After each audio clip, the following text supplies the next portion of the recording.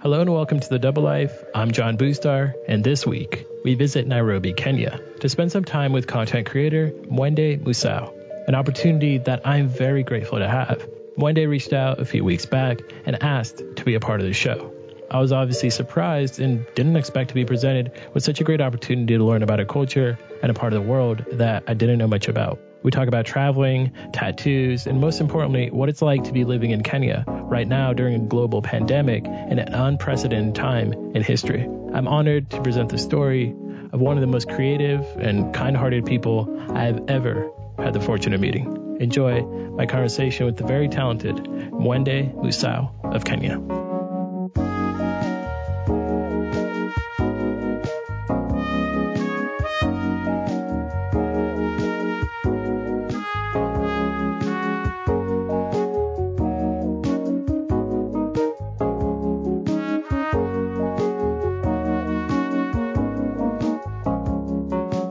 Hi everybody, what's up? How are you guys doing? My name is Mwende Musau. I'm 22 years old. I'm from Nairobi, Kenya, which is in Africa. So I studied advertising in college. I have a bachelor's of communications degree. I graduated this year, class of 2020, in the middle of Rona. Yeah, congrats though. Thank you. That's a milestone that's done. So I'm a content creator. So my name is Mwende, but my content creator name is Twende na Mwende, which in Swahili translates to let's go with Mwende. So I make travel content, tattoo content, and lifestyle content. My favorite color is orange. I really like watching movies and I like music. I hope that's a good summary of who I am. Yeah, totally. Yeah. No, for sure. That definitely gives me a little bit of a better idea, or at least, the listeners more or less. But so when did you get into traveling and how has, that impacted your life? Okay. Most people, first of all, have the stereotype that Africa is poor or most people don't travel. So I just kind of want to debunk that stereotype. Mm-hmm. Half of my family lives in Europe and America. So I started traveling when I was like 2 years old. I took my first international trip to Germany. And then I've just been traveling ever since. So I've been to 15 countries so far in my life.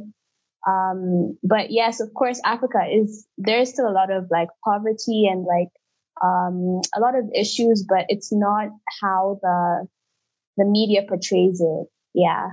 Sure. How do you, I guess, what was your childhood like growing up in Kenya? And I guess some things that you feel, people in like Western countries or Western civilizations may like have a, misconceptions about growing up in Kenya and what, your experience was like. First of all, let me just like debunk all of those stereotypes. No, I don't see lions outside of my window every day. We don't live with wild animals like in the street. They're in national parks. Mm-hmm. I grew up by going to international school, so I was exposed a lot to, people from different cultures all over the world. I did the British system, so I did IGCSEs and all of that. So my life was pretty colorful, and my parents had jobs that made them travel quite often. So I was exposed to the world at a very young age. And growing up, of course, like, you can't like take away the poverty from Africa, but you see it all around you. So I would say I had a privileged upbringing compared to what other people live with. But I just also want to say that, yes, we have Wi-Fi. We like there's so many misconceptions that I hear. Or yes, we live in houses, not huts. It's pretty developed, not like Western society is, but it's getting there. And there's a lot of positive stories or positive things going on, except from what you see in the media. No, we're not just about Ebola and war and all of that stuff. Yeah, definitely. Do you think that, I guess when you were growing up, did you see images of like Western society or whatever? And did you ever have like a perception of how other countries portrayed or had a view of Kenya? And did you ever think about that when you were growing up? Of course. I remember when there was the Westgate terrorist attack. So basically, Al-Shabaab, which is a terrorist group, came and attacked the mall in Kenya. And the headline that CNN had was, Kenya is a hotbed of terror. So back in the day when there was a lot of terrorism, I guess it's just slowed down because of, this whole situation this year. But we were portrayed as, first, a hotbed of terror, disease, poverty, war, everything negative, but there were no like positive stories about Africa in the media that people could be exposed to. And also thinking of Western culture, like I've traveled around Europe. I've seen how things are there. So for me, it exposed me to how things are past my country and like developments that there are in the world. I've also been to parts of Asia. So it's travel has actually opened my eyes to see how the rest of the world is. And I feel like even the listeners who are listening to this, if you come to Africa, if you come to Kenya, you'll see how it's completely different. People are so welcoming and so loving. Yeah. I hope that's answered your question. Definitely. Yeah. I mean, I think I just sort of want to get an idea of, kind of what you're talking about. I think that's super important too, is I come from a country that isn't necessarily portrayed super well in not just Western media, but just media in general, and I think, that's something that I resonate with. So what I would want more than anything else out of this episode is sort of for you to give the listeners an idea of what your life has been like. And I think kind of highlighting the similarities between, the dreams and pursuits that you have and literally all my other guests who can be from all around the world as well, but they have similar goals and dreams and aspirations. So I kind of just wanted to highlight that. And, I guess an important place to start would just be traveling and, the first time that you traveled and what that experience was like. Okay, I can't really remember when I was traveling, but I can talk about the first time I saw snow. In parts of Africa, it doesn't snow, despite there are parts it does snow, like South Africa, even in Kenya, in Mount Kenya, or in central Kenya, it does snow when it's the cold season, but not often. So the first time I really saw snow, I was 7 years old. I went to visit my family in Germany, and I just loved the experience. I loved how cold it was against my face and how I was just playing with my grandma. And it was a beautiful experience because when I was young, I've never really experienced racism. So it was just a great experience. Yeah. You were saying when you were young, you didn't experience what? What didn't you experience? Racism. I know a lot of people have been, there's a whole Black Lives Matter, and these issues are being brought to light. Mm-hmm. So I didn't experience racism when I traveled for as a kid, basically. Right. Yeah. Did you feel like, did you experience it before you traveled, like back home or, In Kenya? Actually, the really messed up part is there's a lot of colorism in Kenya, which I don't understand. So for the listeners or anyone who's listening, I don't know why this is in Africa where the majority of people are Africans who are Black, but there's this whole light skin versus dark skin thing. So people with lighter skin tones who are still Black are treated better than people with darker skin tones who are still Black. Sometimes you can experience racism from the white people or the Indian people or the Asians in Kenya, but that's only like if you go to, let's say, kind of hotels in the coast or something like that. But otherwise, no, you would not, like if you're a foreigner coming into Kenya as like whatever origin, like, I don't know why. I think it's just from colonialism. Those thoughts are there, or how we treat other people. But no, it's not really rampant. It's not like maybe how it's perceived in the West or how it actually is there. Yeah. Sure. So from a young age, I guess, you went to Germany at a young age. Did you go to a bunch of different European countries? And then what was that opportunity like? Was this something cool to be able to experience that? Or when you came back to Kenya, did you get any sort of like weird backlash from your friends and stuff being like, oh, jealous of you going and traveling? Well, some of the friends I had also used to travel. When I was young, I went to Italy. I went to Venice. I went to Bergamo, Rome. I went to all these different destinations in Italy, and then I also went to the UK as well. So I mean, obviously, people were quite supportive of my journey. Yeah. And also I was supportive of their journey as well. So it wasn't like there was any jealousy, but right. Obviously if you tell people like who don't live the same kind of lifestyle that you're living, you will experience that. But I feel like the one thing that's there in Africa is the obvious differences. So there's extreme poverty where you see, like how in the US you guys have poverty, like they're poor people, but they still have, sorry, there's a bit of movement around me. I'm sorry. Oh, you're fine. No problem. Basically, you know how you guys have unemployment checks and you have unemployment benefits. Right. In Africa, it's not like that. Like if you're poor, you're poor. Like there's literally no one to come and help you. The government won't help you. You have people living on the streets. Sorry about the noise. You have people living on the streets. You have people living in slums. Kenya is home. Nairobi is home to the biggest slum in Africa. So you see the differences, and you see politicians who live very lavishly and they get to send their kids to schools abroad and stuff like that. So there's extreme differences. Did you view it when you were young?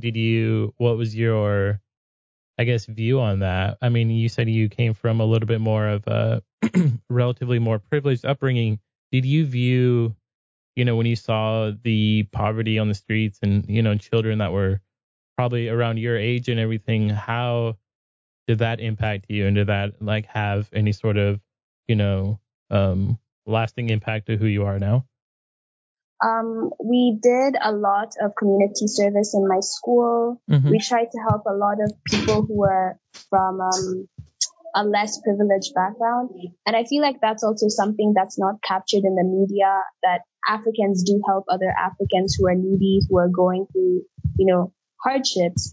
So it's very sad when you hear people, like the kind of stories you hear,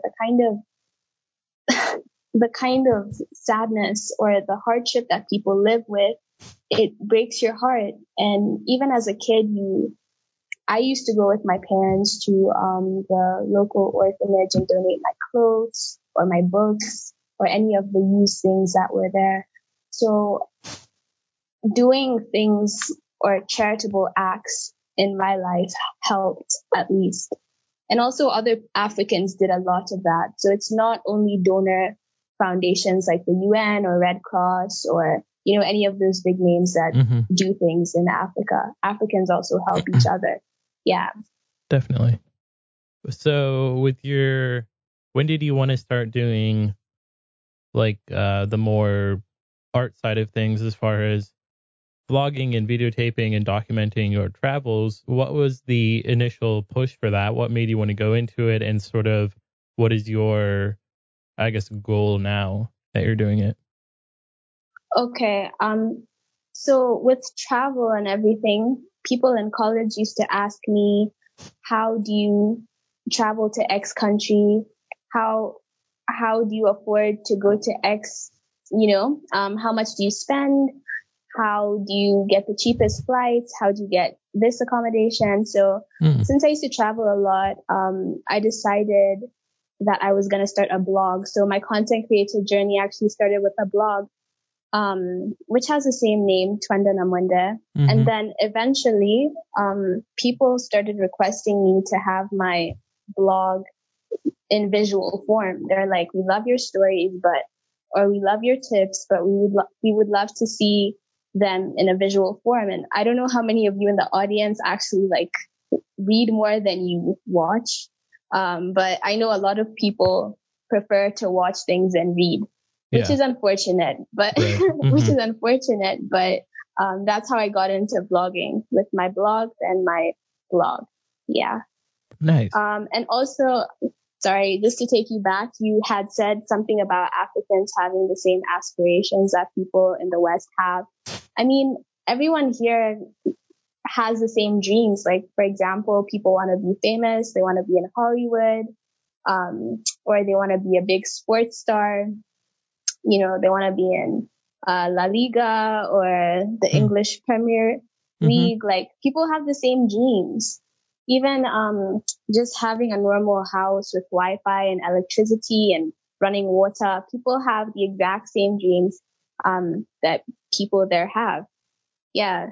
And especially with Wi-Fi and the internet and how it's connected all of us around the world, like you had said before, people are really becoming more interconnected, learning about each other's cultures and stuff. So I think that's amazing. Totally. Hopefully one day they can achieve those things. Yeah.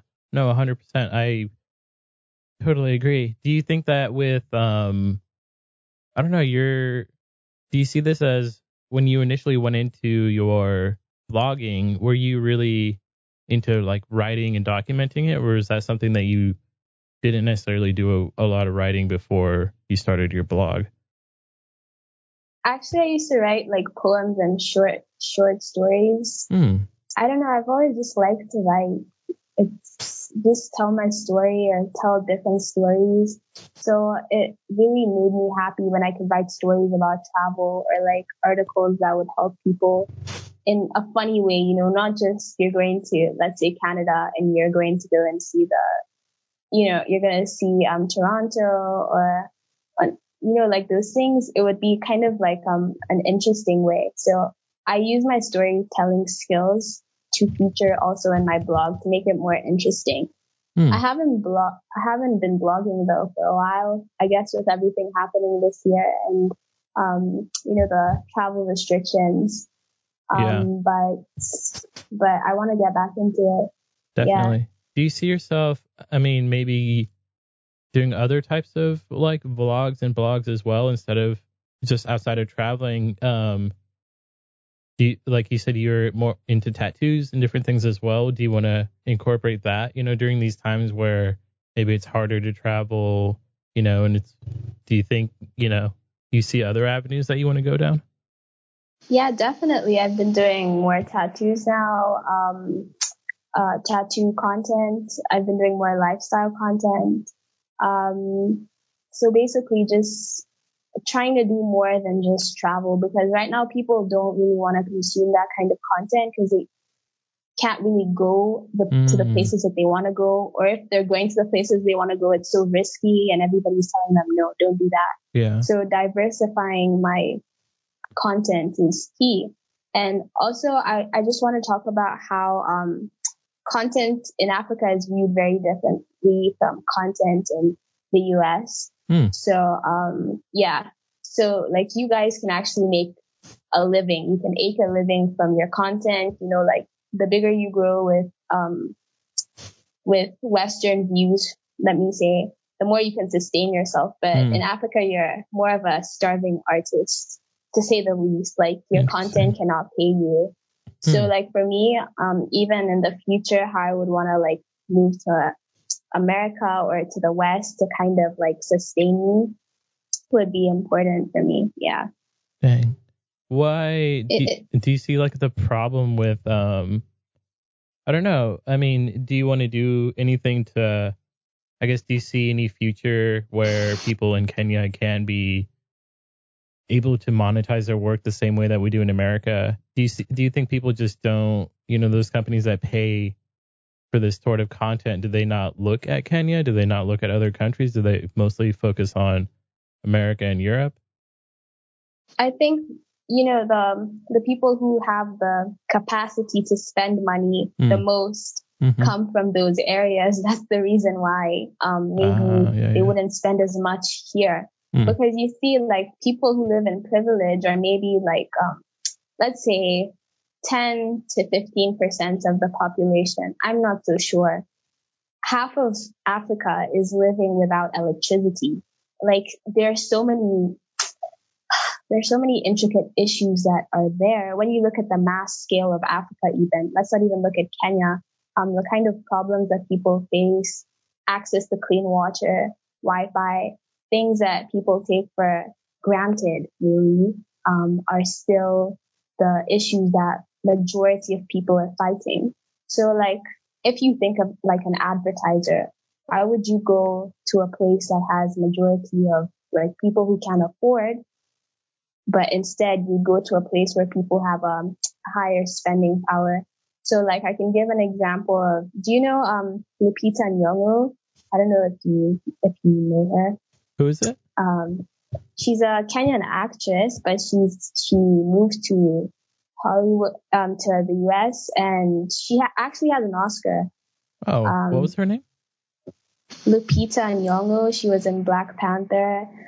She's been in a lot of movies. Wow. Okay. Yeah. So, she also had to move there to really like fulfill her dreams. So a lot of Kenyans have aspirations, even Africans just have aspirations of making the move, because as a creative, it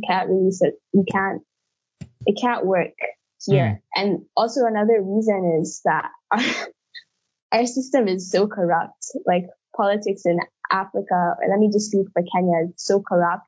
So we don't protect our own content creators, like our musicians or our actors. So they don't get paid what they should. So they have to find other means to survive. So, for example, you can be a musician and you can be the top of your country, but you still need a 9-to-5 job to pay your bills. Right. Because your art is not paying you. Yeah.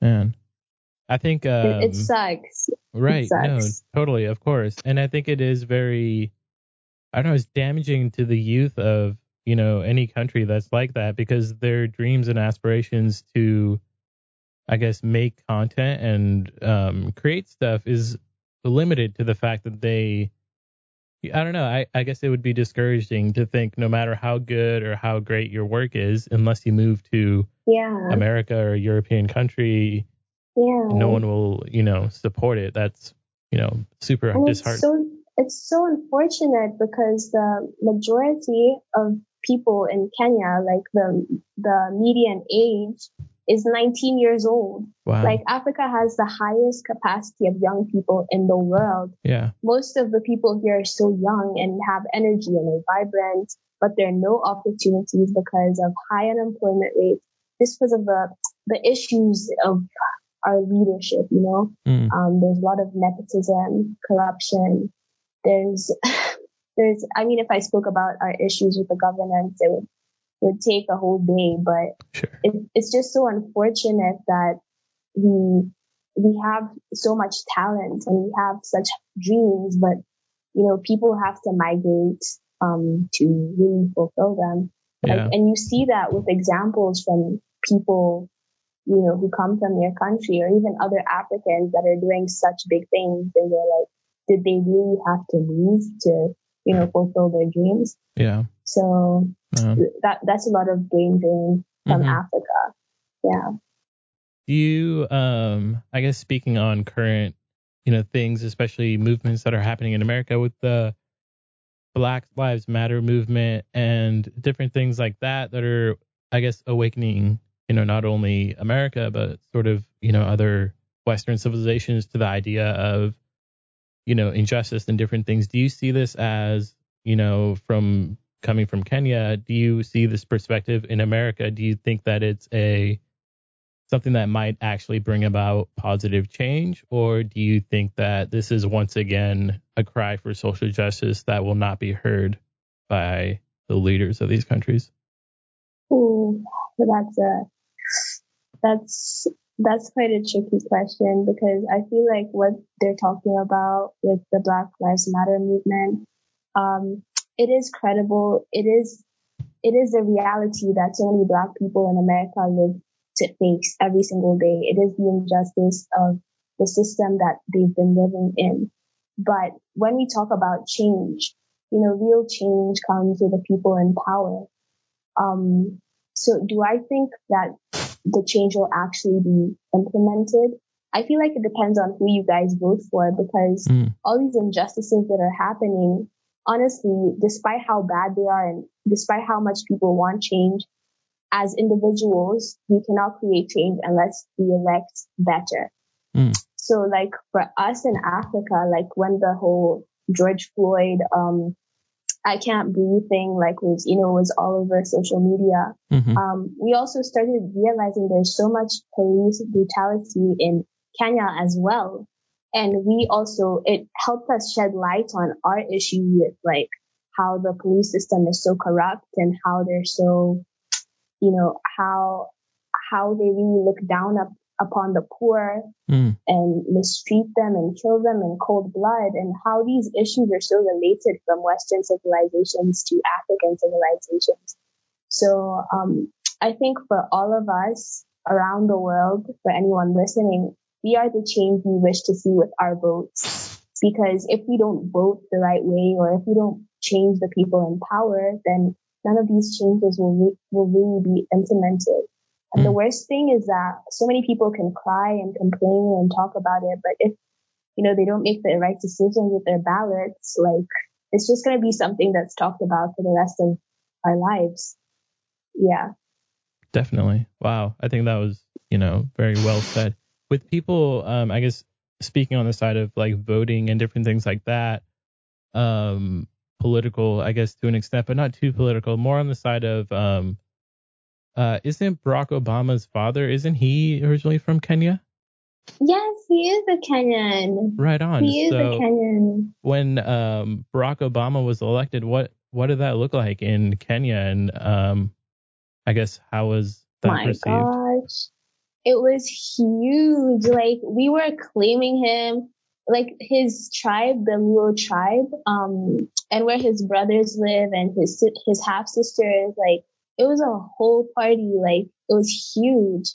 Everybody was like, "Oh my gosh, that's our president. That's our guy." And then I remember, like, Nigerians were trying to steal him. They were like, "Oh, he's from Nigeria." We're like, "Nah, he's Kenyan. Like, what are you talking about?" Wow, that's what are you awesome. talking about? He's Kenyan. So it was really big. Even when he came to Kenya, when he was the president, like, it was on all of our news stations. Everybody had them preparing for him for like weeks. It was huge. We were so proud of him.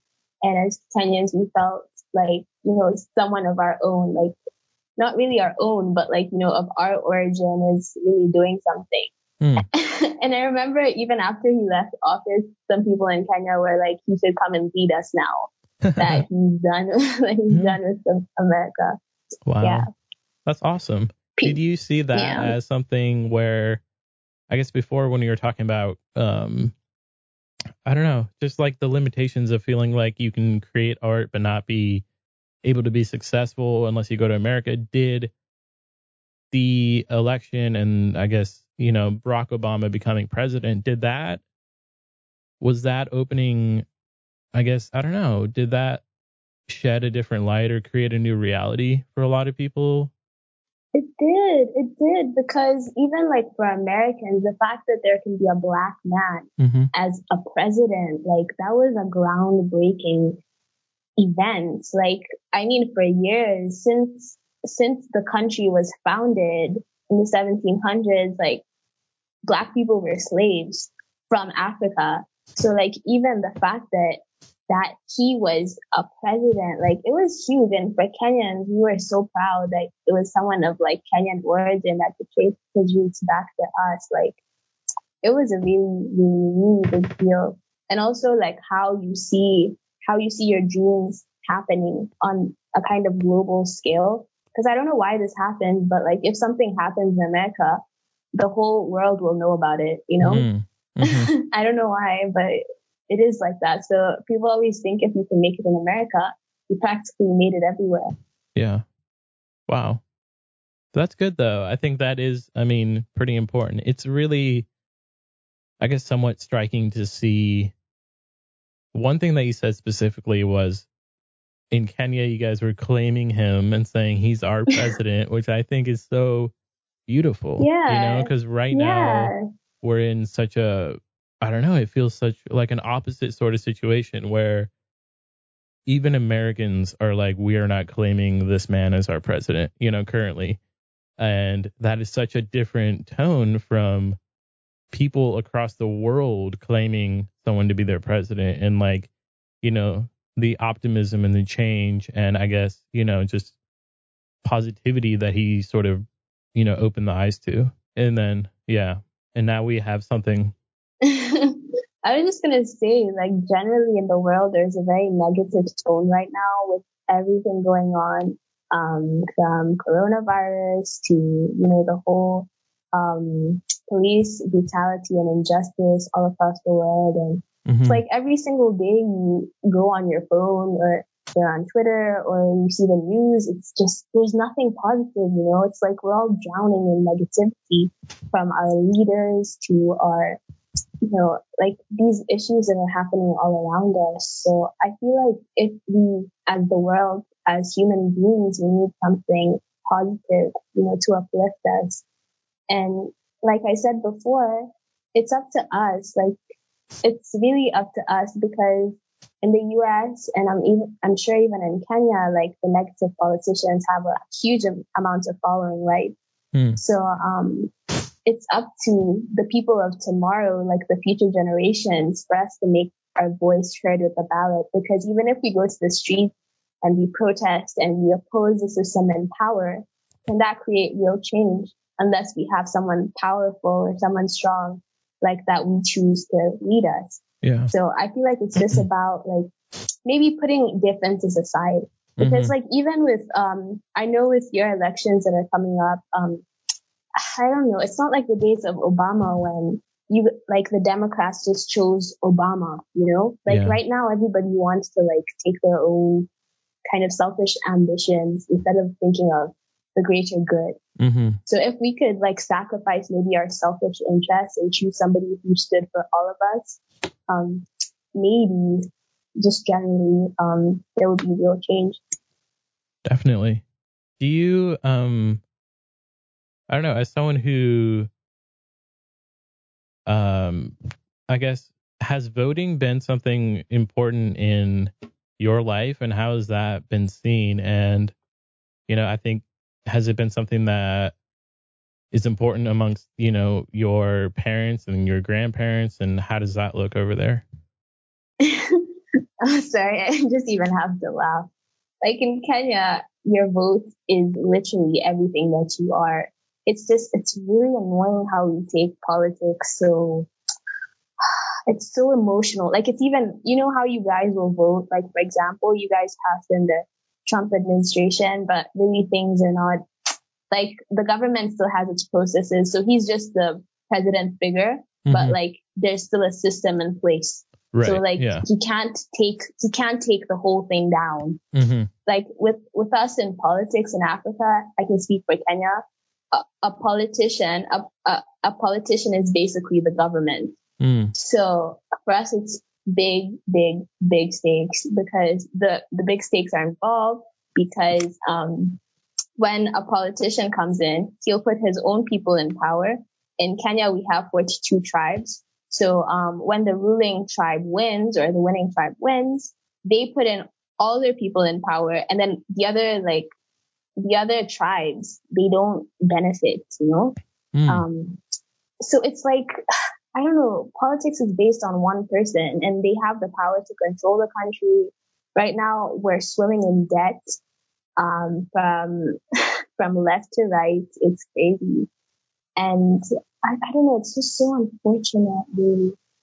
It's really so unfortunate because my grandparents and my parents in the last election, we were all forced to vote. Like I was forced to vote for somebody that didn't even win, first of all. And it was just like the same kind of regime that's been there that is doing nothing for people. So I feel like at least with you guys in the West, I would rather pay taxes there because I know that I'm going to benefit somehow. Even if it's small, like I feel like people out there should not take for granted like the things that your systems do for you.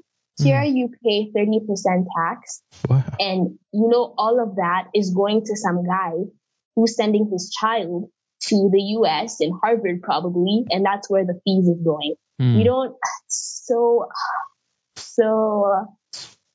so unfortunate because here you really feel the pinch of how your money is just being used and abused. But there at least you see like your healthcare is working for you or you get some benefits, you know, but here it's like every man for themselves. Yeah. It's a man eat man world. Man. Yeah.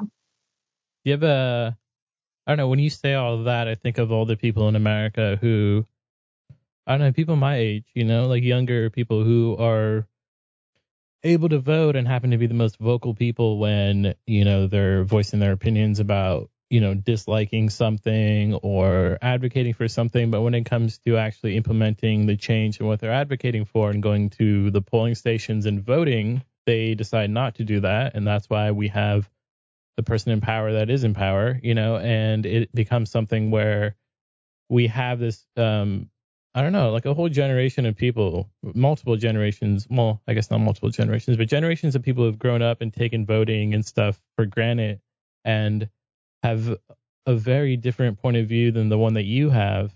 Do you have I guess, I don't know, what would you say to those people?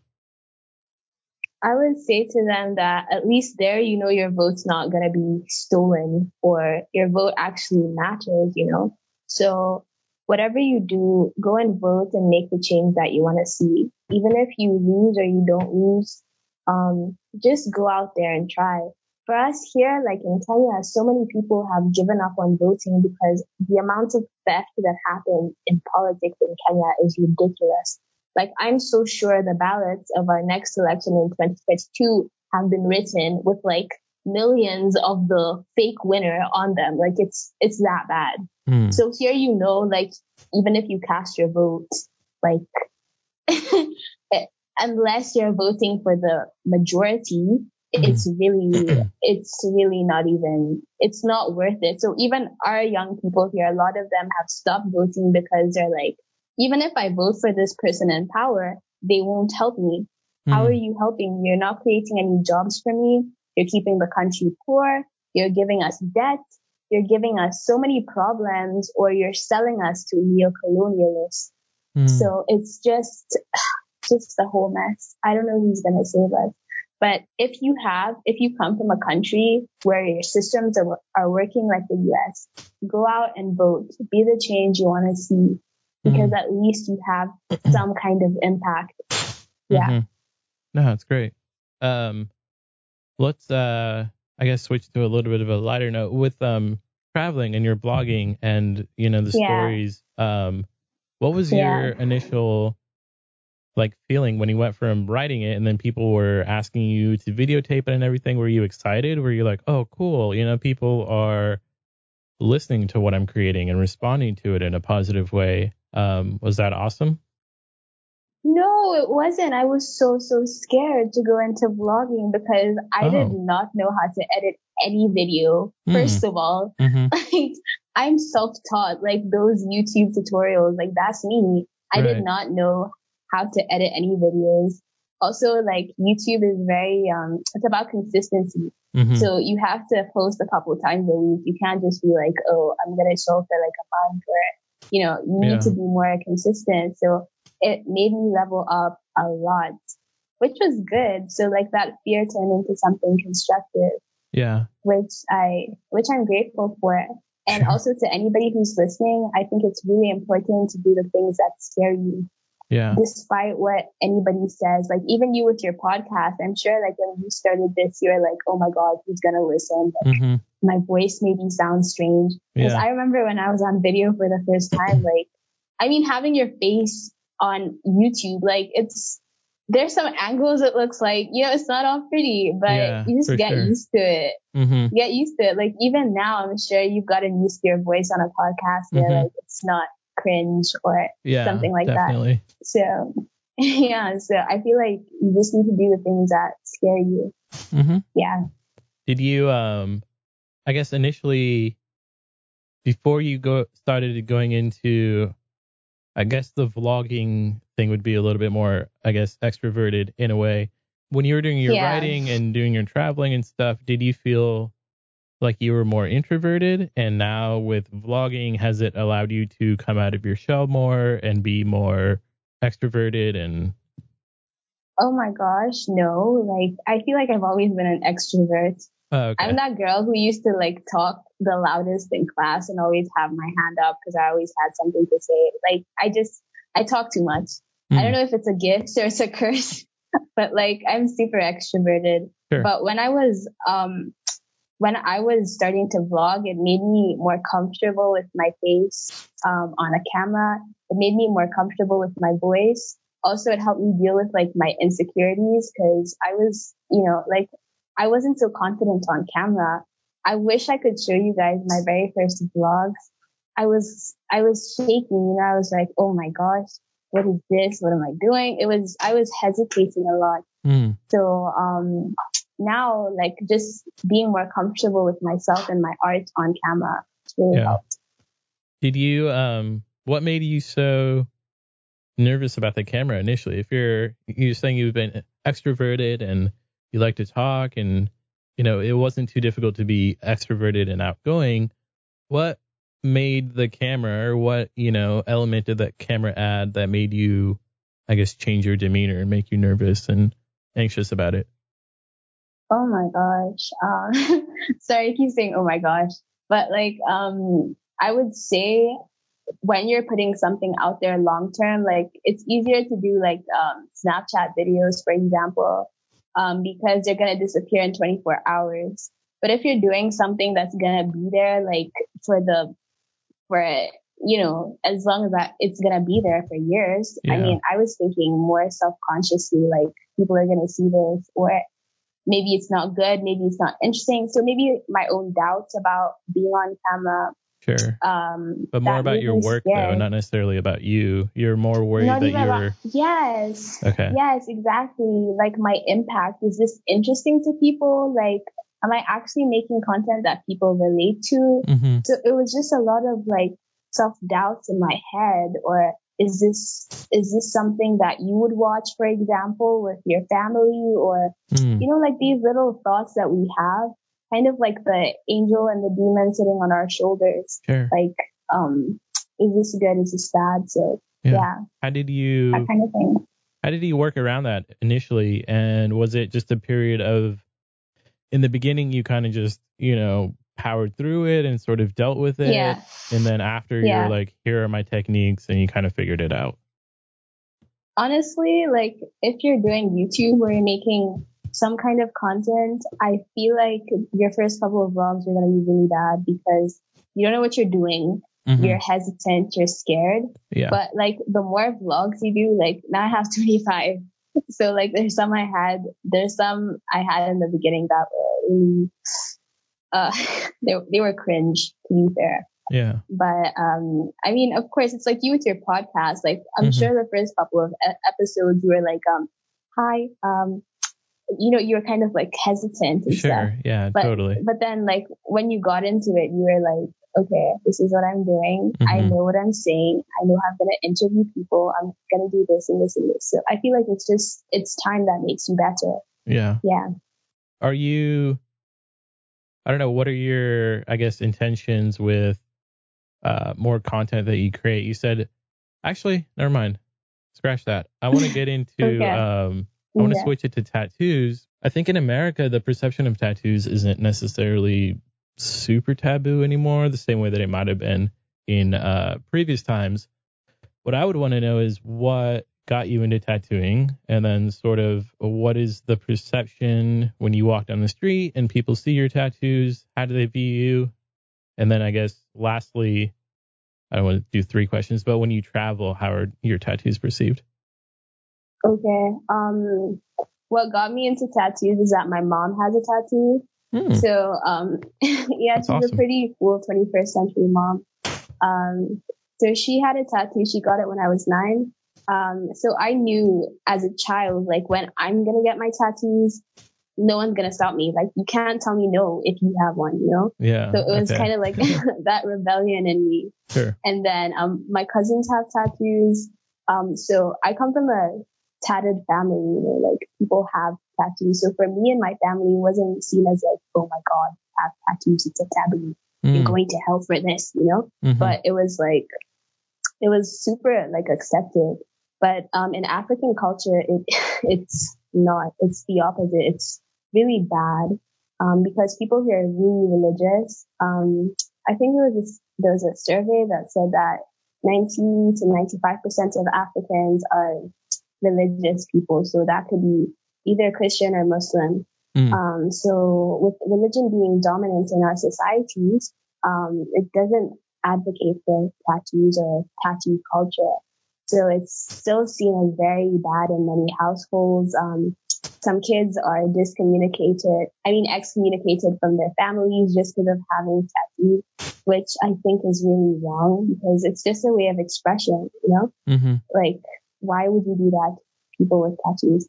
Anyways, when I travel, people, especially like to Western countries or like in Asia or Europe, I haven't been to America yet, but like, it's normal. Like, no one cares. But when I walk down the street with tattoos in Kenya, there's still like some people who like glance at me like, oh my God, my girl has tattoo. Or like, it's still being accepted, but in the society, but a lot of people now are having the balls to get their own tattoo, especially like the young adults, like people who are in their, like from 25 upwards or like even from 20 upwards.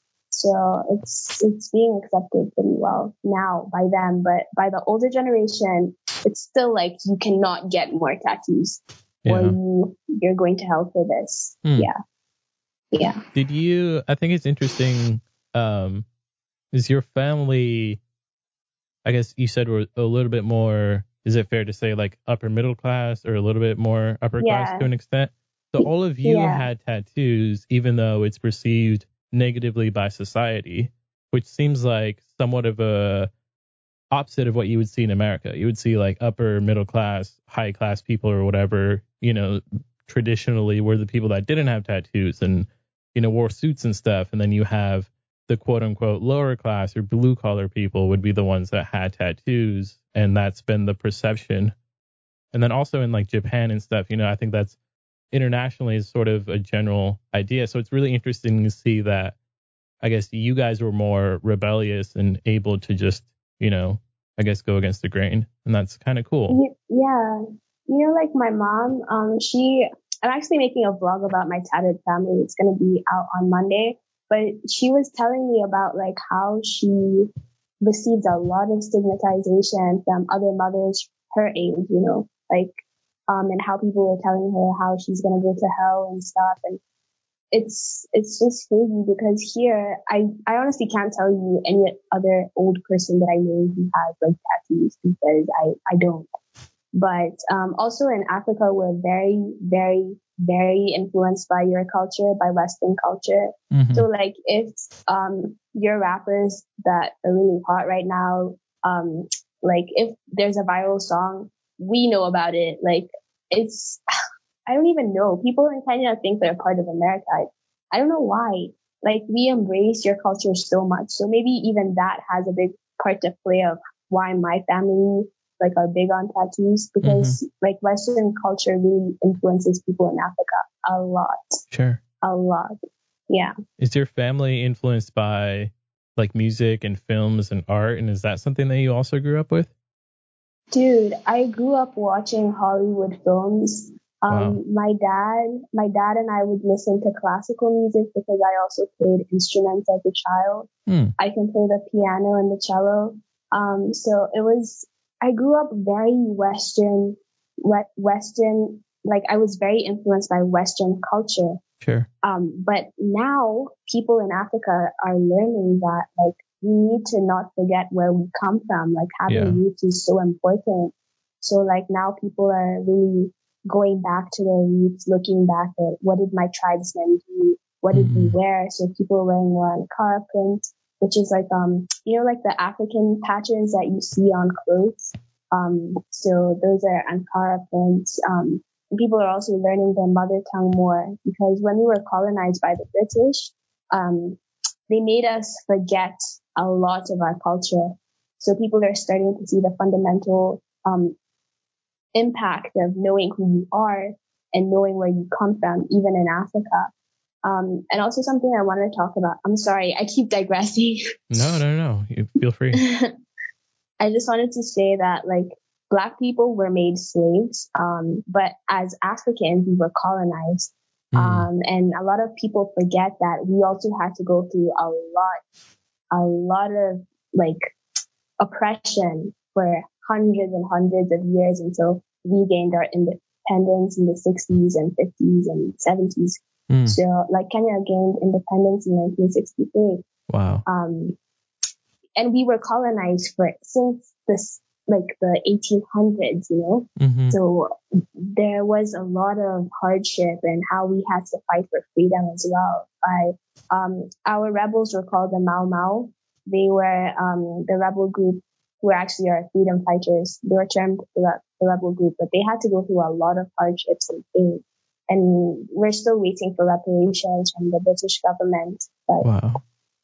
Yeah, it's crazy. It's crazy. Wait, like so knowing your history. 1963, yeah? Or is that what you said? Yeah. 1963. Yeah. So I would imagine maybe not your parents, but maybe your parents, and then your grandparents were my alive grandparents during were that time. born.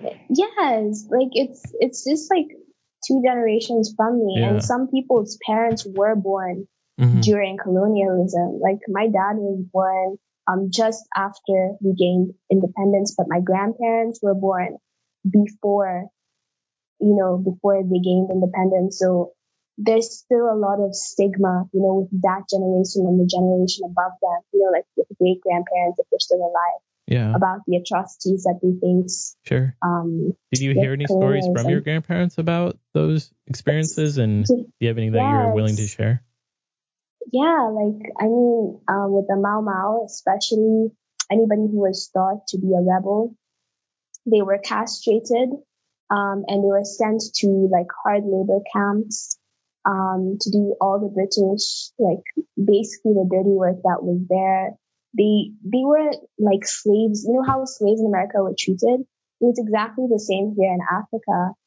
So the white man, okay, I shouldn't say the white man because I don't feel like all white people are bad. The colonialists. The colonialists came and basically they took all the land that Africans had. They took all their prized possessions. They took every single thing and they took that land, and then they herded Africans into zones. So they took all the prime land. So even now there's still issues with land because division didn't come fairly. You still find a lot of like ex-colonialists owning a lot of land in Kenya. So they would rape women. They would take children and train them. So that's also how education came into the country. Basically, it's how there were how in America you guys had like house slaves and field slaves. So in Africa it was exactly the same thing. But the house slaves the house employees they benefited the most because they got access to education. So the colonialists came with a gun and a Bible, and you had to choose either die or follow them. Right. So still now religion is huge in Africa, like I said before. I hope that's expounded a bit more on colonialism, but there's a lot, like it's in the archives, it's in history. But something pretty interesting that happened in that period was that, I don't know if you've ever heard of the Man-Eaters of Tsavo. There's a movie called The Ghost in the Darkness by Val Kilmer and Michael Douglas. It's like in 1996. So basically, in Tsavo, which is a part in Kenya where it's like a national park, so there's a lot of like wild animals like elephants and lions. There were these two lions that were killing people, and lions are not man-eaters. They eat other animals. But they ate, I think, over 168 people while they were building the British Railway. Yeah, it's pretty interesting. There's a lot of films about Kenya. You can watch that one. You can watch Out of Africa by Meryl Streep and can't remember who else. But yeah, it's really good. Yeah. I guess on that note, what were some?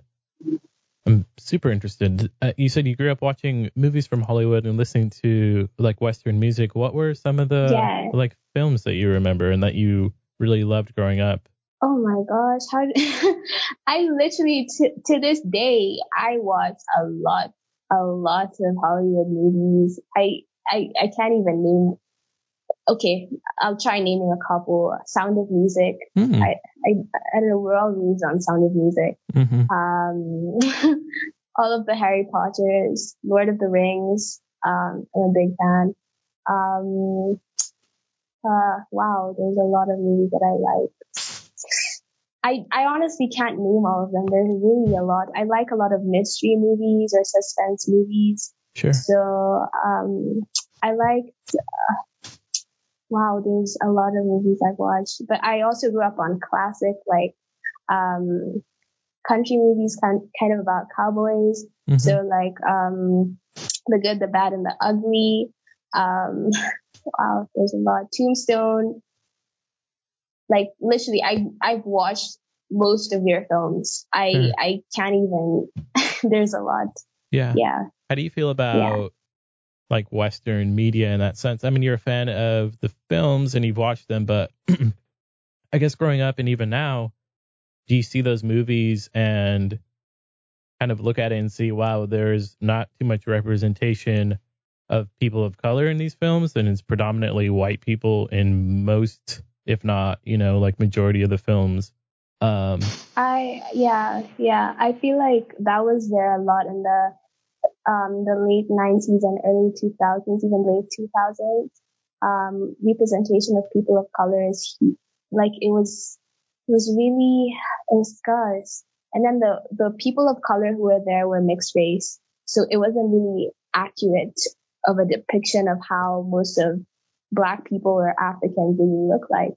But now, in the now beginning of the 20s, you can see a lot more representation of African people and Black people. The only issue I have with like Western media and representation is that they don't actually choose Africans or do the right African accent. Like there's this weird Hollywood accent that's supposed to be an African accent, but it's not. So that's the only issue I have right now. But in terms of representation, I would say people have the Hollywood scene has really, really, really, really improved from what it used to be. And I think also, when you're born with a certain skin tone, you don't choose it, like you didn't choose to be born, for example, as Hispanic or Black or white. You just found yourself. So when there was that representation of very fair people representing like Black people, like the mixed race people, I don't have anything against them, but like it made the darker like Black people feel like they don't belong, like they're not beautiful or they don't have a voice in the media. So, but I feel like that's really improved though a lot. Yeah. Sure. Do you, I guess on the same note with music, growing up, what were kind of like the music that you listened to? You said classical, but did you guys get into more like popular music and stuff too when you're growing up? Of course, we listen to, my family loves films and music. So we listen to a lot of hip hop, pop music. Rihanna was my favorite musician for a really long time.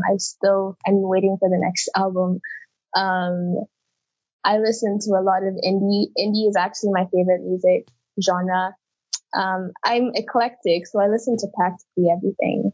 There's nothing I don't like listen to. And also, with Netflix being in Kenya, we have access to all these Western movies, so and content. Also, like in my teens, I was super, super addicted to series. Like I was obsessed with Game of Thrones. I don't know if that was you as well, but like the ending was really trash for me. The ending just really, it was trash. Yeah. I mean, when you think about it, like Africans and Western people, we have the same ambitions and dreams. Yeah. Like people are all tuned in to the same stuff because there's the internet. Like right now, if I wanted to know something about, let's say the US, all I have to do is just Google it. And there's network and there's Wi-Fi. So of course I can. And if you wanted to know something about Kenya, you can just Google it and you get the answer. So, we're exactly the same, like in terms of films, in terms of like music, even culture. Like it's crazy how like Kenyans know so much about Western gossip or like what's going on like with your celebrities, even more than we know of our own. Like it's crazy.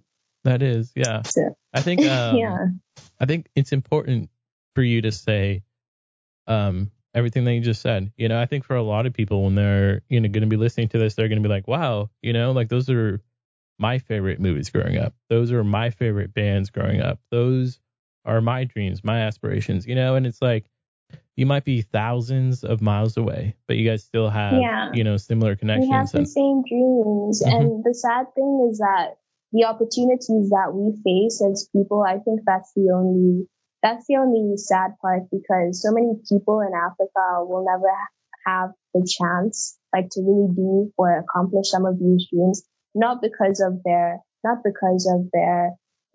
abilities, but just because of circumstance. There's a lot of foundations that do good work, don't get me wrong, like with scholarship foundations that send kids abroad to study and in top universities, or like scouts that come, internationally to come to Kenya and scout a lot of like the athletes. I hope you guys know that Kenya is really big on like athletics. If you watch the World Cup, like most of the runners are like Kenyans, long distance. But the sad thing is that happens to select few, not everybody.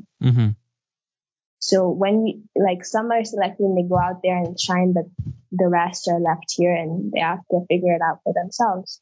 Sure. So that's the only unfortunate thing. But I think we should just give thanks. Like I'm really big on personal development. I don't know what your take is on religion. So I'm like a deist, which is pretty like much kind of a taboo not to be a religious person in Africa, but here I am. So I really believe in manifestation and the law of attraction. So I always say like it's good to focus on the good, and gratitude, and just being grateful for whatever you have, despite your religion or your political affiliations and beliefs. Because when you focus on like gratitude or the good things in your life or anything good happening for you, then, more good comes into your possession. Yeah. Definitely. No, I 100% agree. I think over here it isn't as taboo to be not religious. I think it's, relatively common. I think a lot of my friends are atheists, or majority aren't really too religious. But that being said, I totally understand the whole concept of, just, I guess, I don't know, at the end of the day, just, being a decent and good human being. And exactly. That's all that really matters. Like, despite your religious affiliations or not, just being good to people, not doing harm to anybody. I think that's important. Yeah. And also giving thanks, like to, that you're alive. Like 500,000 plus people have died from coronavirus and you're still here. That's a big thing. Like, people are just going left, right, and center. So like even life today, it's really important. Yeah. Here in Kenya, it came in March. So it was actually from a lady who came from America. I think she was like escaping the mass amounts of people who are contracting the virus. So it came in March, and it's been here ever since, and the numbers are just growing. But the issue is our government, the way they're handling the situation. So in Kenya, we have a history of debt with this new regime that's in right now. So they've been taking loans from the World Bank, from the European Union, and it's horrible. So we just maximize on debt, and the relief, like the food relief that's supposed to go to the hardship areas, is not getting to them. There's been a lot of police brutality. There's been a lot of issues where people have lost their jobs, and people are really, really having a hard time just aching out their day, or living day to day. So with us, they started with like an immediate lockdown. It was like, I think it was more of a fear that the government saw with like other countries. So they locked down the country. They banned traveling with the major cities, which is Nairobi and Mombasa. And it's been on for like a couple of months. I think maybe March, April, May, June, 4 months. And then a couple weeks ago, like 3 weeks ago, the president said that we could now start to move again. Mind you, our cases were like in the hundreds, right? I don't think he should have locked up the country. Like, I mean, it wasn't that bad. Like when you look at America, even New York, with hundreds of thousands of people having coronavirus, it was a bit intense. And then now he's opened up the country, and he's like opening up domestic flights and stuff. But it's horrible because now the cases are literally skyrocketing. How do you lock up a country when you have like hundreds of cases or thousands of cases, not in the hundreds of thousands, and then you like open it when it's in a lot of numbers. Yeah. So I don't understand how our government is dealing with it. Sure. But and also another thing is like here, getting the disease here, you're basically on your own because the hospitals are full. People are dying in their cars before they get to hospital. Hospitals are not allowing people with the disease to even enter now. You're being advised to do home care. And at least, in the Western countries, you guys have systems in place. Like I've been emphasizing this whole podcast. You guys should be grateful that you have a healthcare system that works, that no matter who you are, you'll be taken care of. Here, our capacity it's run its limits. So you find a lot of the expats here, a lot of foreigners have head back to their own countries because our country cannot handle the virus, basically. And also, like, politicians are taking advantage of the large amounts of money in the country, and they're just taking it for themselves. Here, it's just people literally only look out for themselves here. It's not a we. Our society is not about we. Right. I don't know if there's any society that's okay. I know most societies are capitalist, but here it's a bit more intense, So yeah. Do you think, I don't know, how does that look from more of a personal level for you?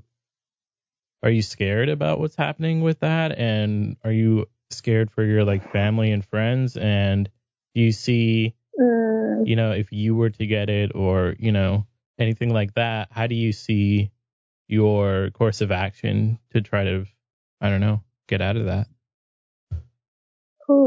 Here, in Kenya right now, it's just a whole money talks game. Because I would just do self-care at home, because honestly, it doesn't matter who you are, but hospitals are full. It doesn't matter if you're rich or poor, like the capacity, it's overwhelmed, What I would do if my family or friends got it, I would honestly just advise them to do like home care, because more people who've gotten it have lived than died. So I don't know what any of this means. Maybe it's just the world cleansing itself, and it's pretty random. It's kind of random, It doesn't matter your societal status, your wealth. Whoever's gonna get it and die, dies. Yeah. Whoever get it and lives.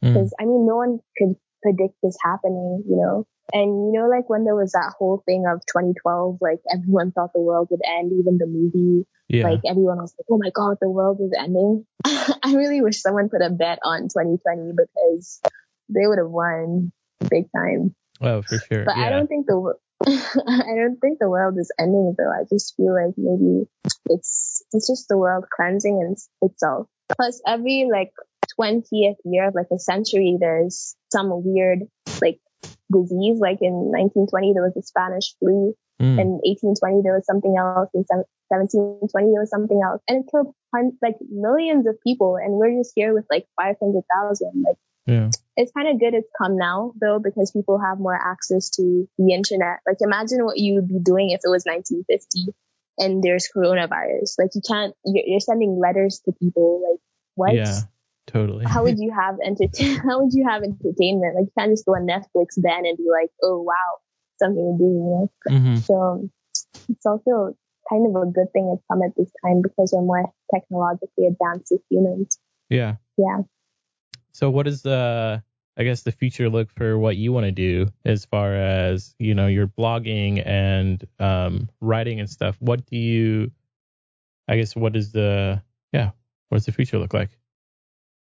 The future looks like me.